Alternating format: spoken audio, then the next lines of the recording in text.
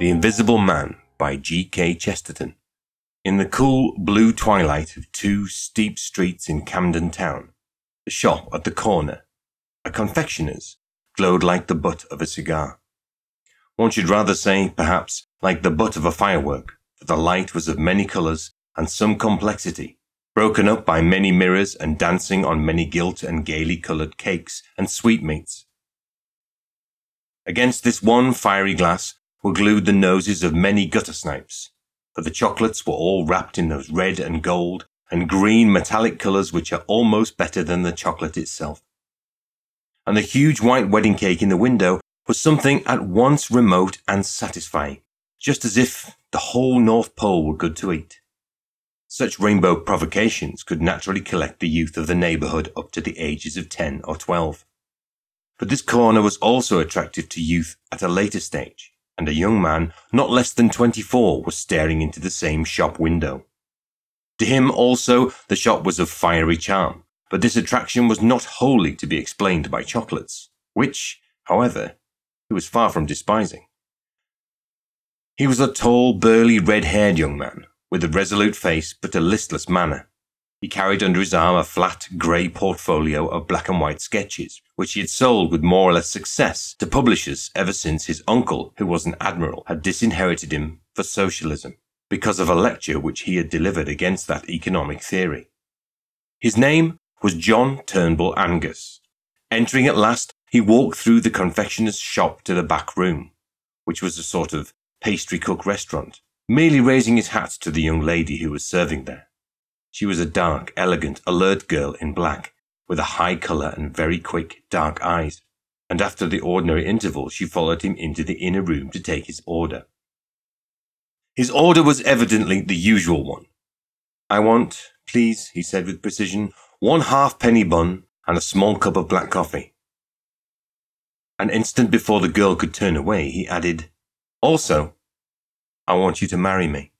The young lady of the shop stiffened suddenly and said, "Those are jokes I don't allow." The red-haired young man lifted grey eyes of an unexpected gravity. "Really and truly," he said, "it's as serious as the halfpenny bun. It is expensive, like the bun. One pays for it. It is indigestible, like the bun. It hurts." The dark young lady had never taken her eyes off him, but seemed to be studying him with almost tragic exactitude. At the end of her scrutiny, she had something like the shadow of a smile, and she sat down in a chair. "Don't you think," observed Angus absently, "that it's rather cruel to eat these halfpenny buns? They might grow up into penny buns. I shall give up these brutal sports when we are married." The dark young lady rose from her chair and walked to the window, evidently in a state of strong but not unsympathetic cogitation. When at last she swung around again with an air of resolution, she was bewildered to observe that the young man was carefully laying out on the table various objects from the shop window. They included a pyramid of highly coloured sweets, several plates of sandwiches, and the two decanters containing that mysterious port and sherry which are peculiar to pastry cooks. In the middle of this neat arrangement, he had carefully let down the enormous load of white sugared cake, which had been the huge ornament of the window. "What on earth are you doing?" she asked. "Duty, my dear Laura," he began. "Oh, for the Lord's sake, stop a minute," she cried, "and don't talk to me in that way. I mean, what is all that?" "A ceremonial meal, Miss Hope." "And what is that?" she asked impatiently, pointing to the mountain of sugar. "The wedding cake, Mrs. Angus," he said. The girl marched to that article, removed it from some clatter, and put it back in the shop window. Then she returned, and, putting her elegant elbows on the table, regarded the young man not unfavourably, but with considerable exasperation. "You don't give me any time to think," she said. "I'm not such a fool," he answered. "That's my Christian humility." She was still looking at him, but she had grown considerably graver behind the smile. "Mr. Angus," she said steadily, "before there is a minute more of this nonsense, I must tell you something about myself as shortly as I can." "Delighted," replied Angus gravely. "You might tell me something about myself, too, while you're about it." "Oh, do hold your tongue and listen," she said. "It's nothing that I'm ashamed of, and it isn't even anything that I'm specially sorry about. But what would you say if there was something that is no business of mine and yet is my nightmare? In that case, said the man seriously, I should suggest that you bring back the cake. Well, you must listen to the story first, said Laura persistently. To begin with, I must tell you that my father owned the inn called the Red Fish at Ludbury, and I used to serve people in the bar. I've often wondered, he said, why there was a kind of Christian air about this one confectioner's shop. Ludbury is a sleepy, grassy little hole in the eastern counties, and the only kind of people who ever came to the Red Fish were occasional commercial travellers. And for the rest, the most awful people you can see, only you've never seen them. I mean, little loungy men, who had just enough to live on and had nothing to do but lean about in barrooms and bet on horses in bad clothes that were just too good for them. Even these wretched young rotters were not very common at our house, but there were two of them that were a lot too common. Common in every sort of way. They both lived on money of their own and were wearisomely idle and overdressed, but yet I was a bit sorry for them, because I half believe they slunk into our little empty bar because each of them had a slight deformity. The sort of thing that some yokels laugh at. It wasn't exactly a deformity either, it was more an oddity. One of them was a surprisingly small man, something like a dwarf or at least like a jockey. He was not at all jockeyish to look at, though. He had a round black head and well-trimmed black beard, bright eyes like a bird's. He jingled money in his pockets, he jangled a great gold watch chain, and he never turned up except dressed just too much like a gentleman to be one. He was no fool, though a futile idler. He was curiously clever at all kinds of things that couldn't be the slightest use. A sort of impromptu conjuring, making 15 matches set fire to each other like a regular firework, or cutting a banana or some such thing into a dancing doll. His name was Isidore Smythe, and I can see him still with his little dark face just coming up to the counter, making a jumping kangaroo out of 5 cigars. The other fellow was more silent and more ordinary, but somehow he alarmed me so much more than poor little Smythe. He was very tall and slight and light-haired. His nose had a high bridge, and he might almost have been handsome in a spectral sort of way, but he had one of the most appalling squints I have ever seen or heard of. When he looked straight at you, you didn't know where you were yourself, let alone what he was looking at.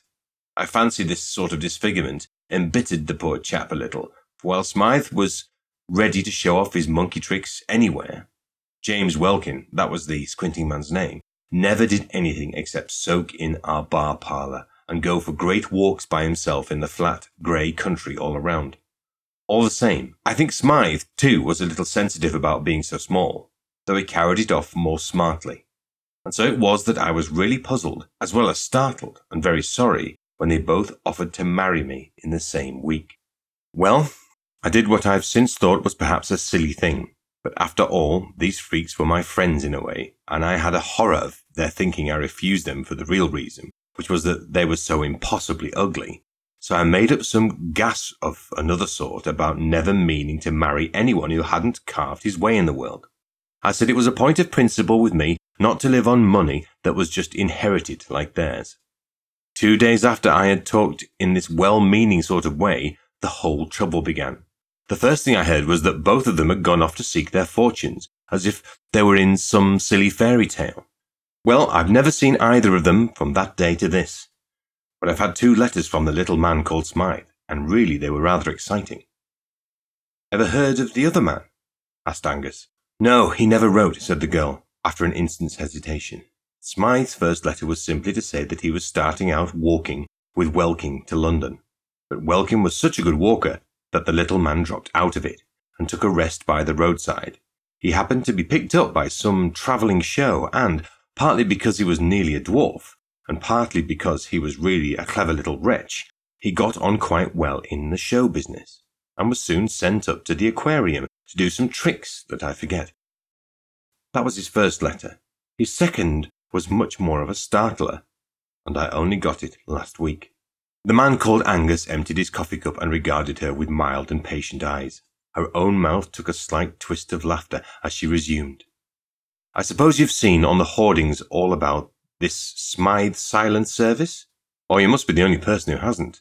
Oh, I don't know much about it, It's some clockwork invention for doing all the housework by machinery.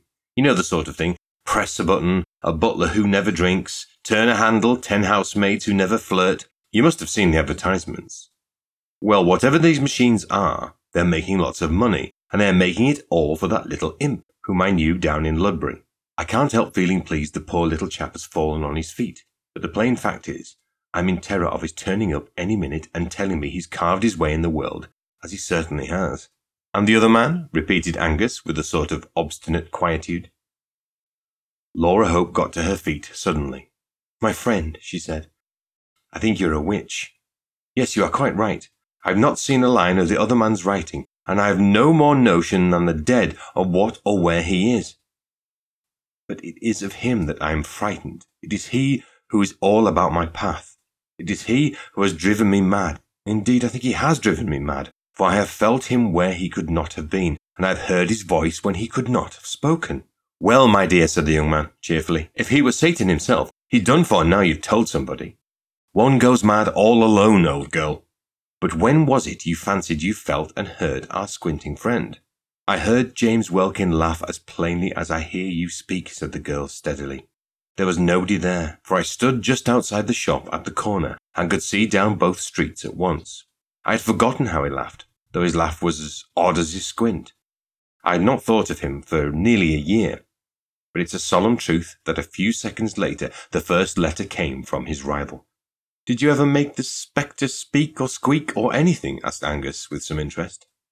Laura suddenly shuddered and then said, with an unshaken voice, Yes, just when I had finished reading the second letter from Isidore Smythe announcing his success, just then I heard Welkin say, He shan't have you, though.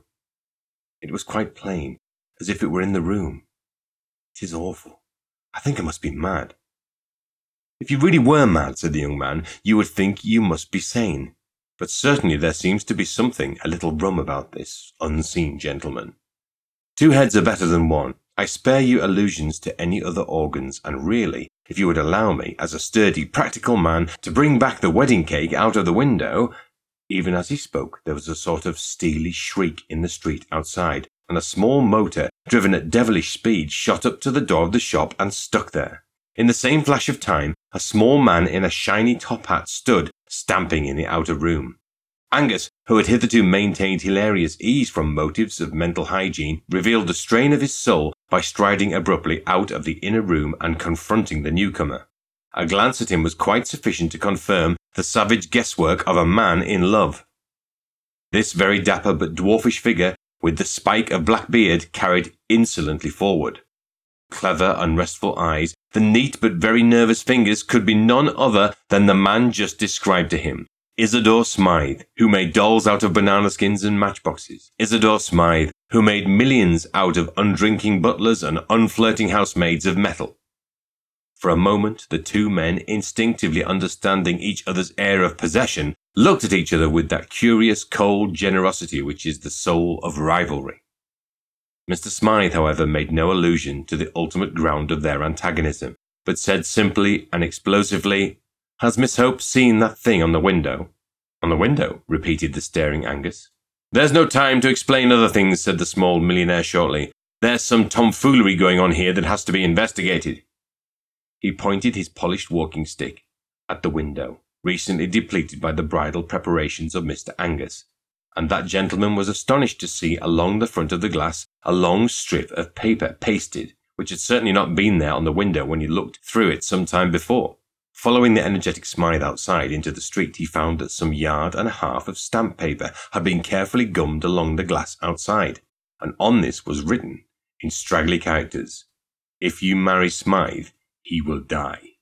Laura, said Angus, putting his big red head into the shop, you're not mad. It's the writing of that fellow Welkin, said Smythe gruffly. I haven't seen him for years, but he's always bothering me. 5 times in the last fortnight he's had threatening letters left at my flat, and I can't even find who leaves them, let alone if it's Welkin himself.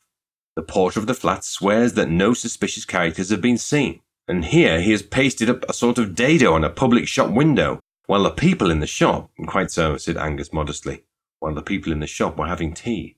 Well, sir, I can assure you I appreciate your common sense in dealing so directly with the matter, We can talk about the other things afterwards. The fellow cannot be far off yet, for I swear there was no paper there when I went last into the window, 10 or 15 minutes ago. On the other hand, he's too far off to be chased, as we don't even know the direction. If you'll take my advice, Mr. Smythe, you'll put this at once in the hands of some energetic inquiry man, private rather than public. I know an extremely clever fellow who has set up in business 5 minutes from here in your car. His name is Flambeau, and though his youth was a bit stormy, he's a strictly honest man now, and his brains are worth money. He lives in Lucknow Mansions, Hampstead. That is odd, said the little man, arching his black eyebrows. I live myself in Himalaya Mansions, round the corner. Perhaps you might care to come with me. I can go to my rooms and sort out these queer Welkin documents while you run round and get your friend, the detective. You're very good, said Angus politely. Well, the sooner we act, the better. Both men, with a queer kind of impromptu fairness, took the same sort of formal farewell of the lady, and both jumped into the brisk little car.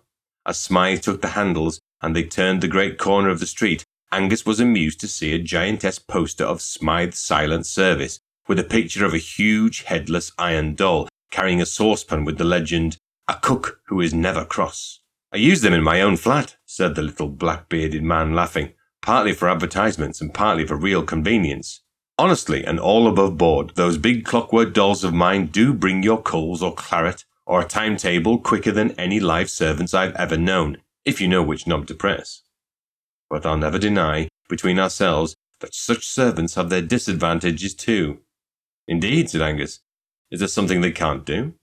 Yes, replied Smythe coolly. They can't tell me who left those threatening messages in my flat. The man's motor was small and swift like himself. Like his domestic service, it was of his own invention. If he was an advertising quack, he was one who believed in his own wares. The sense of something tiny and flying was accentuated as they swept up along the white curves of road in the dead but open daylight of evening. Soon the white curves came sharper and dizzier. They were upon ascending spirals, as they say in the modern religions. For indeed, they were cresting a corner of London which is almost as precipitous as Edinburgh, if not quite so picturesque. Terrace rose above terrace, and the special tower of flats they sought rose above them all to almost Egyptian height, gilt by the level sunset. The change, as they turned the corner and entered the crescent known as Himalaya Mansions, was as abrupt as the opening of a window, for they found that pile of flats sitting above London as above a green sea of slate. Opposite to the mansions, on the other side of the gravel crescent, was a bushy enclosure, more like a steep hedge or a dike than a garden, and some way below that ran a strip of artificial water, a sort of canal like the moat of that embowered fortress. As the car swept round the crescent it passed, at one corner, the stray stall of a man selling chestnuts, and right away at the other end of the curve, Angus could see a dim blue policeman walking slowly. These were the only human shapes in that high suburban solitude, but he had an irrational sense that they expressed the speechless poetry of London. He felt as if they were figures in a story. The little car shot up to the right of the house like a bullet, and shot out its owner like a bombshell. He was immediately inquiring of a tall commissionaire in shining braid and a short porter in shirt sleeves whether anyone or anything had been seeking his apartments. He was assured that nobody and nothing had passed these officials since his last inquiries, whereupon he and the slightly bewildered Angus were shot up in the lift like a rocket till they reached the top floor. Just come in for a minute, said the breathless Smythe. I want to show you those Welkin letters. Then you might run round the corner and fetch your friend. He pressed a button concealed in the wall, and the door opened itself. It opened on a long commodious anteroom, of which the only arresting features, ordinarily speaking, were the rows of tall, half-human mechanical figures that stood up on both sides like tailor's dummies. Like tailor's dummies, they were headless, and like tailor's dummies, they had a handsome, unnecessary humpiness in the shoulders, and a pigeon-breasted protuberance of a chest. But barring this, they were not much more like a human figure than any automatic machine at a station that is about the human height. They had two great hooks-like arms for carrying trays, and they were painted pea green, or vermilion, or black for convenience of distinction. In every other way, they were the only automatic machines, and nobody would have looked twice at them. On this occasion, at least, nobody did, for between the two rows of these domestic dummies lay something more interesting than most of the mechanics of the world.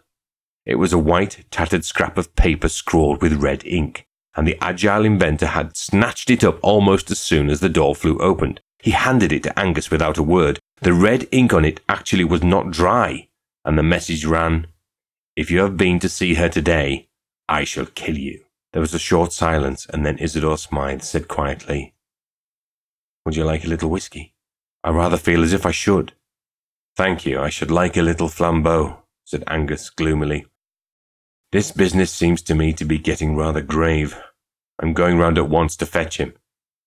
"Right you are," said the other, with admirable cheerfulness. "Bring him round here as quickly as you can." But as Angus closed the front door behind him, he saw Smythe push back a button, and one of the clockwork images glided from its place and slid along a groove in the floor carrying a tray with siphon and decanter. There did seem something a trifle weird about leaving the little man alone among those dead servants who were coming to life as the door closed. 6 steps down from Smythe's landing, the man in shirt sleeves was doing something with a pail. Angus stopped to extract a promise, fortified with a prospective bribe, that he would remain in that place until the return with the detective, and would keep count of any kind of stranger coming up those stairs. Dashing down to the front hall, he then laid similar charges of vigilance on the commissionaire at the front door, from whom he learned the simplifying circumstances that there was no back door. Not content with this, he captured the floating policeman and induced him to stand opposite the entrance and watch it, and finally paused an instant for a pennyworth of chestnuts and an inquiry as to the probable length of the merchant's stay in the neighbourhood. The chestnut seller, turning up the collar of his coat, told him he should probably be moving shortly, as he thought it was going to snow. Indeed, the evening was growing grey and bitter, but Angus, with all his eloquence, proceeded to nail the chestnut man to his post. "Keep yourself warm on your own chestnuts," he said earnestly. "Eat up your whole stock, I'll make it worth your while. I'll give you a sovereign if you'll wait here till I come back, and then tell me whether any man, woman, or child has gone into that house where the commissionaire is standing." He then walked away smartly with a last look at the besieged tower. "I've made a ring around that room anyhow," he said. "They can't all 4 of them be Mr. Welkin's accomplices." Lucknow Mansions were, so to speak, on a lower platform of that hill of houses, of which Himalaya Mansions might be called the peak. Mr. Flambeau's semi-official flat was on the ground floor and presented in every way a marked contrast to the American machinery and cold hotel-like luxury of the flat of the silent service. Flambeau, who was a friend of Angus, received him in a rococo artistic den behind his office, of which the ornaments were sabres, harquebuses, Eastern curiosities, flasks of Italian wine, savage cooking pots, a plumy Persian cast, and a small, dusty-looking Roman Catholic priest, who looked particularly out of place.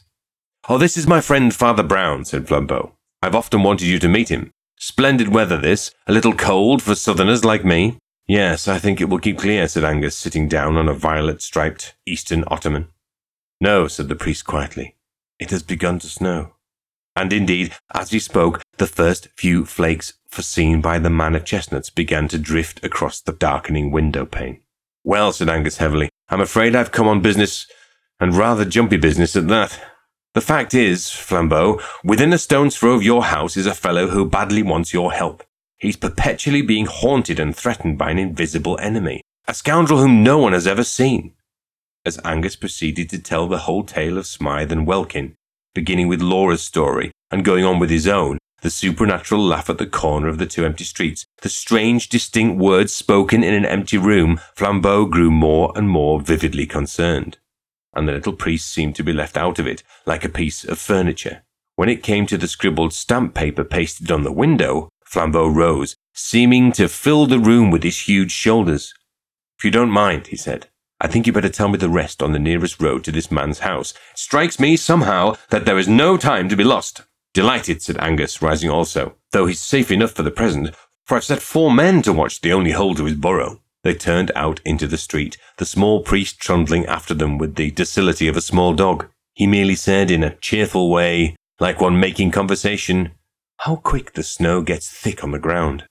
As they threaded the steep side streets already powdered with silver, Angus finished his story, and by the time they reached the crescent with the towering flats, he had the leisure to turn his attention to the 4 sentinels. The chestnut seller, both before and after receiving a sovereign, swore stubbornly that he had watched the door and seen no visitor enter. The policeman was even more emphatic. He said he had had experience of crooks of all kinds, in top hats and in rags. He wasn't so green as to expect suspicious characters to look suspicious. He looked out for anybody. And, so help him, there'd been nobody.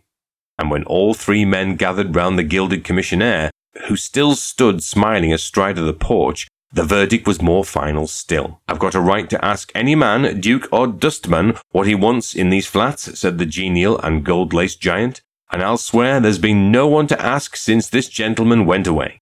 The unimportant Father Brown, who stood back looking modestly at the pavement, here ventured to say meekly, "Has nobody been up and down stairs, then, since the snow began to fall? It began while we were all round at Flambeau's." "Nobody's been seen in here, sir. You can take it from me," said the official with beaming authority. "Then I wonder what that is," said the priest, and stared at the ground blankly like a fish. The others all looked down also, and Flambeau used a fierce exclamation and a French gesture, for it was unquestionably true that down the middle of the entrance, guarded by the man in gold lace, actually between the arrogant stretched legs of that colossus, ran a stringy pattern of grey footprints stamped upon the white snow. "God!" cried Angus involuntarily. "The Invisible Man!" Without another word he turned and dashed up the stairs, with Flambeau following, but Father Brown still stood looking about him in the snow-clad street as if he had lost interest in his query. Flambeau was plainly in a mood to break down the door with his big shoulders, but the Scotchman, with more reason, if less intuition, fumbled about on the frame of the door till he found the invisible button, and the door swung slowly open. It showed substantially the same serried interior. The hall had grown darker, though it was still struck here and there with the last crimson shafts of sunset, and one or two of the headless machines had been moved from their places for this or that purpose, and stood here and there about the twilit place. The green and red of their coats were all darkened in the dusk, and their likeness to human shapes slightly increased by their very shapelessness. But in the middle of them all, exactly where the paper with the red ink had lain, there lay something that looked like red ink spilt out of its bottle, but it was not red ink. With a French combination of reason and violence, Flambeau simply said, "Murder!" and plunging into the flat had explored every corner and cupboard of it in 5 minutes, but if he expected to find a corpse, he found none. Isidore Smythe was not in the place, either dead or alive. After the most tearing search, the two men met each other in the outer hall, with streaming faces and staring eyes. "My friends," said Flambeau, talking French in his excitement, "not only is your murderer invisible, but he makes invisible also the murdered man." Angus looked around at the dim room full of dummies, and in some Celtic corner of his Scotch soul a shudder started. One of the life-sized dolls stood immediately overshadowing the bloodstain, summoned perhaps by the slain man an instant before he fell. One of the high-shouldered hooks that served the thing for arms was a little lifted, and Angus had suddenly the horrid fancy that the poor Smythe's own iron child had struck him down. Matter had rebelled, and these machines had killed their master. But even so, what had they done with him? "Eaten him?" said the nightmare at his ear, and he sickened for an instant at the idea of rent, human remains absorbed and crushed into all that acephalous clockwork. He recovered his mental health by an emphatic effort and said to Flambeau, "Well, there it is. The poor fellow has evaporated like a cloud and left a red streak on the floor. The tale does not belong to this world." "There is only one thing to be done," said Flambeau. "Whether it belongs to this world or the other, I must go down and talk to my friend." They descended, passing the man with the pail, who again asseverated that he had let no intruder pass, down to the commissionaire and the hovering chestnut man, who rigidly reasserted their own watchfulness. But when Angus looked round for his fourth confirmation, he could not see it, and called out with some nervousness, "Where is the policeman?" "I beg your pardon," said Father Brown. "That is my fault. I just sent him down the road to investigate something that I thought worth investigating." "Well, we want him back pretty soon," said Angus abruptly, "for the wretched man upstairs has not only been murdered, but wiped out." "How?" asked the priest. "Father," said Flambeau after a pause, "upon my soul I believe it is more in your department than mine. No friend or foe has entered the house, but Smythe is gone, as if stolen by the fairies. If that is not supernatural, As he spoke, they were all checked by an unusual sight. The big blue policeman came round the corner of the crescent, running. He came straight up to Brown. "You're right, sir," he panted. "They've just found poor Smythe's body in the canal down below." Angus put his hand wildly to his head. "Did he run down and drown himself?" he asked. "He never came down, I'll swear," said the constable, "and he wasn't drowned either, for he died of a great stab over the heart." "And yet you saw no one enter," said Flambeau in a grave voice. "Let us walk down the road a little," said the priest. As they reached the other end of the crescent, he observed abruptly, "Stupid of me, I forgot to ask the policeman something. I wonder if they found a light brown sack." "Why a light brown sack?" asked Angus, astonished. "Because if it was any other coloured sack, the case must begin over again," said Father Brown. "But if it was a light brown sack, why, the case is finished." "I'm pleased to hear it," said Angus with hearty irony. "It hasn't begun, so far as I'm concerned." "You must tell us all about it," said Flambeau with a strange, heavy simplicity, like a child. Unconsciously, they were walking with quickening steps down the long sweep of road on the other side of the high crescent, Father Brown leading briskly, though in silence. At last he said with an almost touching vagueness, "Well, I'm afraid you'll think it so prosy. We always begin at the abstract end of things, and you can't begin this story anywhere else. Have you ever noticed this, that people never answer what you say? They say what you mean or what they think you mean. Suppose one lady says to another in a country house, 'Is anybody staying with you?' The lady doesn't answer yes. The butler, the 3 footmen, the parlour-maid, and so on, though the parlour-maid may be in the room, or the butler behind her chair. She says, 'There is no one staying with us,' meaning nobody of the sort you mean. But suppose a doctor inquiring into an epidemic asked, 'Who is staying in the house?' Then the lady will remember the butler, the parlour-maid, and the rest. All language is used like that. You never get a question answered literally, even when you get it answered truly. When those 4 quite honest men said that no man had gone into the mansions, they did not really mean that no man had gone into them. They meant no man whom they could suspect of being your man. A man did go into the house and did come out of it, but they never noticed him." "An invisible man?" inquired Angus, raising his red eyebrows. "A mentally invisible man," said Father Brown. A minute or two after, he resumed in the same unassuming voice, like a man thinking his way. "Of course, you can't think of such a man until you do think of him. That's where his cleverness comes in. But I came to think of him through 2 or 3 little things in the tale Mr. Angus told us. First, there was the fact that this Welkin went for long walks. And then there was the vast lot of stamp paper on the window. And then, most of all, there were 2 things the young lady said, things that couldn't be true. Don't get annoyed," he added hastily, noticing a sudden movement of the Scotchman's head. "She thought they were true. A person can't be quite alone in a street a second before she receives a letter. She can't be quite alone in a street when she starts reading a letter just received. There must be somebody pretty near her. He must be mentally invisible." "Why must there be somebody near her?" asked Angus. "Because," said Father Brown, "barring carrier pigeons, somebody must have brought her the letter." "Do you really mean to say," asked Flambeau with energy, "that Welkin carried his rival's letters to his lady?" "Yes," said the priest. "Welkin carried his rival's letters to his lady. You see, he had to." "Oh, I can't stand much more of this," exploded Flambeau. "Who is this fellow? What does he look like? What is the usual get-up of a mentally invisible man?"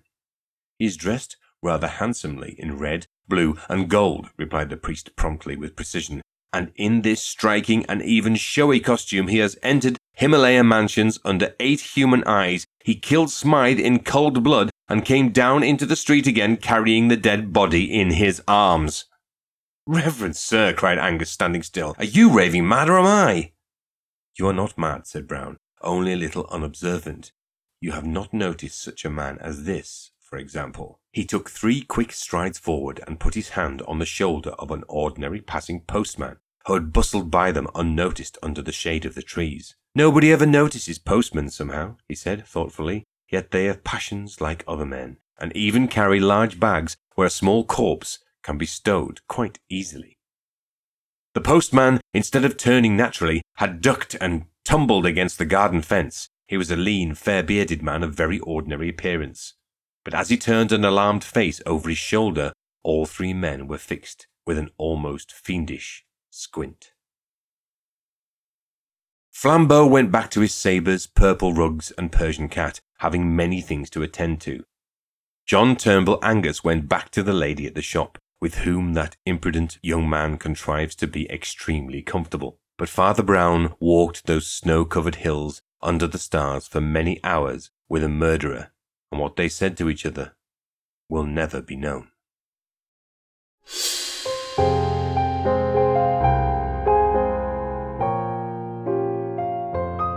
So there you have it. That was The Invisible Man by G.K. Chesterton. Now, you may have mistaken that title with the famous novel of The Invisible Man by H.G. Wells, and you may have been expecting any time the appearance of somebody wrapped in bandages.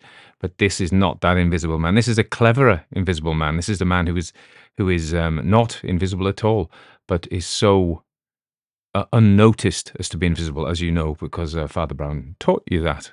So I'm just going to say something about G.K. Chesterton, okay? Gilbert Keith Chesterton was born in West London in 1874 and emerged as a versatile and prolific figure in English literature. The son of a prosperous estate agent, Chesterton received his education at the prestigious St Paul's School and later at the Slade School of Art. You've got to be pretty good to get in there. Initially venturing into the world of art criticism, he transitioned to become a manuscript reader for a publishing house, marking the inception of his literary career. Chesterton's notable conversion to Roman Catholicism occurred in 1922, influencing his later work significantly. A prolific writer, he authored essays, short stories, poems, drama, and history, with The Man Who Was Thursday in 1908 standing out as one of his most renowned novels. His enduring legacy extends beyond his literary contributions to include his role as the first president of the Detection Club, where members pledged to uphold fair play in their mystery fiction. Father Brown, this is the third Father Brown story, I think. Somebody who knows more about Father Brown may correct me on that, but no, I'm not thinking fifth. But in any case, it's an early one. So Father Brown presents a departure from the conventional detective archetype, unassuming and self-effacing, compare with, of course, Sherlock Holmes, very arrogant and not self-effacing. And then, of course, some of the other ones we've done on the Classic Detective Stories podcast, whereby the Brain, for example, who is very kind of full of himself, really. But Father Brown is not. He's not. He surprises with his shrewd and worldly nature. You know, they're not fantastical, his observations. They're actually, it's an insight into human nature. And when you're listening to him explain all of that, you're like, yes, of course, that makes perfect sense. It's not contrived or fantastical or pushed. There's no Deus ex machina here. It is like a, oh, right. And it strikes me that, and I'm not an expert on detective stories, and some people listening will be, but it strikes me that the early detective stories, what happens is a mystery goes on, and some of the details are withheld from us. So we as the listeners stroke readers, we cannot guess what's going on. And then in the end, it's like, oh, yeah, oh, right, okay. And it isn't, we don't feel it's false. It's just we didn't know that, so we couldn't come to the conclusion that the supposedly brilliant detective has done so. And you listen to many stories on this channel, you'll find that's the model, you know. And at the end, you have the exposition, as you do here, of course. You have the exposition of the mystery at the end. So you have the mystery and the suspense or whatever it is, and then it's explained at the very end. And that is true for the American hard-boiled stuff as well. Dashiell Hammett does that as well in some of his stories. But with this, it's more almost psychological, I think. So Chesterton reveals Father Brown's distinctive approach, where the detective confesses to understanding the mind of the murderer by placing himself in their shoes. So it's like a psychological approach, as I've said. This emphatic perspective hidden beneath a light and whimsical service, as he was, sets Father Brown apart as a character with a profound moral insight. So, moral insight. And I think that's the last sentence there is Father Brown walks into the stars with the murderer, and what was said will never be known. And the impression is that Father Brown, as he is a priest, has special access to the human soul, and he isn't just take him down, or as in some of the hard-boiled stuff, shoot him dead. You know, it's you get the impression that Father Brown actually has a deep personal and human interest. Anyway, this story, The Invisible Man, is a compelling story by G.K. Chesterton. We know that. I'm just reading this. That first captivated readers. It came out in Castles magazine in February 1911. Set in Camden Town, North London. The narrative revolves around Laura Hope, a cafe manager at the Red Fish, and her former suitor, James Welkin. She must have been a bonny lass, mind, you know, to have all these blokes run after her and want to marry her. I'm not sure. I wonder whether we actually needed Flambeau in this story, the private investigator. Maybe we could have done just with him going to Father Brown. But this is it's a well done story, and I wanted to do a G.K. Chesterton because he is such a figure in the development of the classic, the golden age of detection. Um, that has many names, but right up to date with the police procedural and the horrific murders and things like that. Hannibal Lecter, etc., and the many, many, many crime novels that we get now. And the psychological thrillers as well, whereby which are slightly different. I think the interest in this is yes, at the end, it's the psychological insight, and I realise I've repeated myself a number of times now. So that was narrated by Mr. Ben Brinicombe, whom I know and have known for many years. And Ben and I have done many things together, many enterprises together. But he has his science fiction theatre podcast. And I said to him, why don't you come and, well, if you wouldn't mind, I said, why don't you narrate on the classic detective stories? As you know by now, I'm getting lots of different voices. I don't want to do it all myself, and I want it to be a place where other narrators can come forward. And that's worked really well. We had a great guest appearance by Jasper Lestrange of Encrypted Horror podcast, and he did fantastically well. So thank you, Jasper, if I haven't said that to you before. I really appreciate that. And thank you, Ben, for doing this. So I'm going to put some links to Ben's other work, and you can follow that up. He's got that kind of Sean Bean thing, I think, what do I know? But that's what it seems to me. So, so more detection next week, more stuff. I think it's, the other thing I'm trying to do is I did with the classic ghost stories, but with that I did it in a less planned way, in a less, more tangential, expansive way. I was just wandering all over the place. Whereas I think I do want to touch on the canon, and I want to go, and maybe not in order, but I want to kind of touch on, the Victorian detectives, Sherlock Holmes coming in, and then the classic age, and then kind of the 40s and 30s, 40s and 50s, the English detectives and their equivalents in the USA, and then the American hard-boiled detectives, and probably won't go much further than the 50s because, of course, there's copyright issues as well. So that appears to be, I'm not going to get much further than that, but well, stick with us. And if you like it, if you like the Classic Detective Stories podcast, whether you watch on YouTube, whether you watch on Spotify, or listen rather on Spotify or Apple or Google or Podchaser or any of the other podcasting outlets, please tell your friends. And if you could do a positive review if you felt it was positive. I always say this, if it's not positive, just go and have a cup of tea instead. I don't feel you have to put you. But if you did like it, and listen, if you didn't like it, you haven't got this far. So I think I'm fairly confident in saying those of you who are still listening, you probably did like what you heard. And so a positive review would be fantastic. Spread the word. Okay, more to come next week.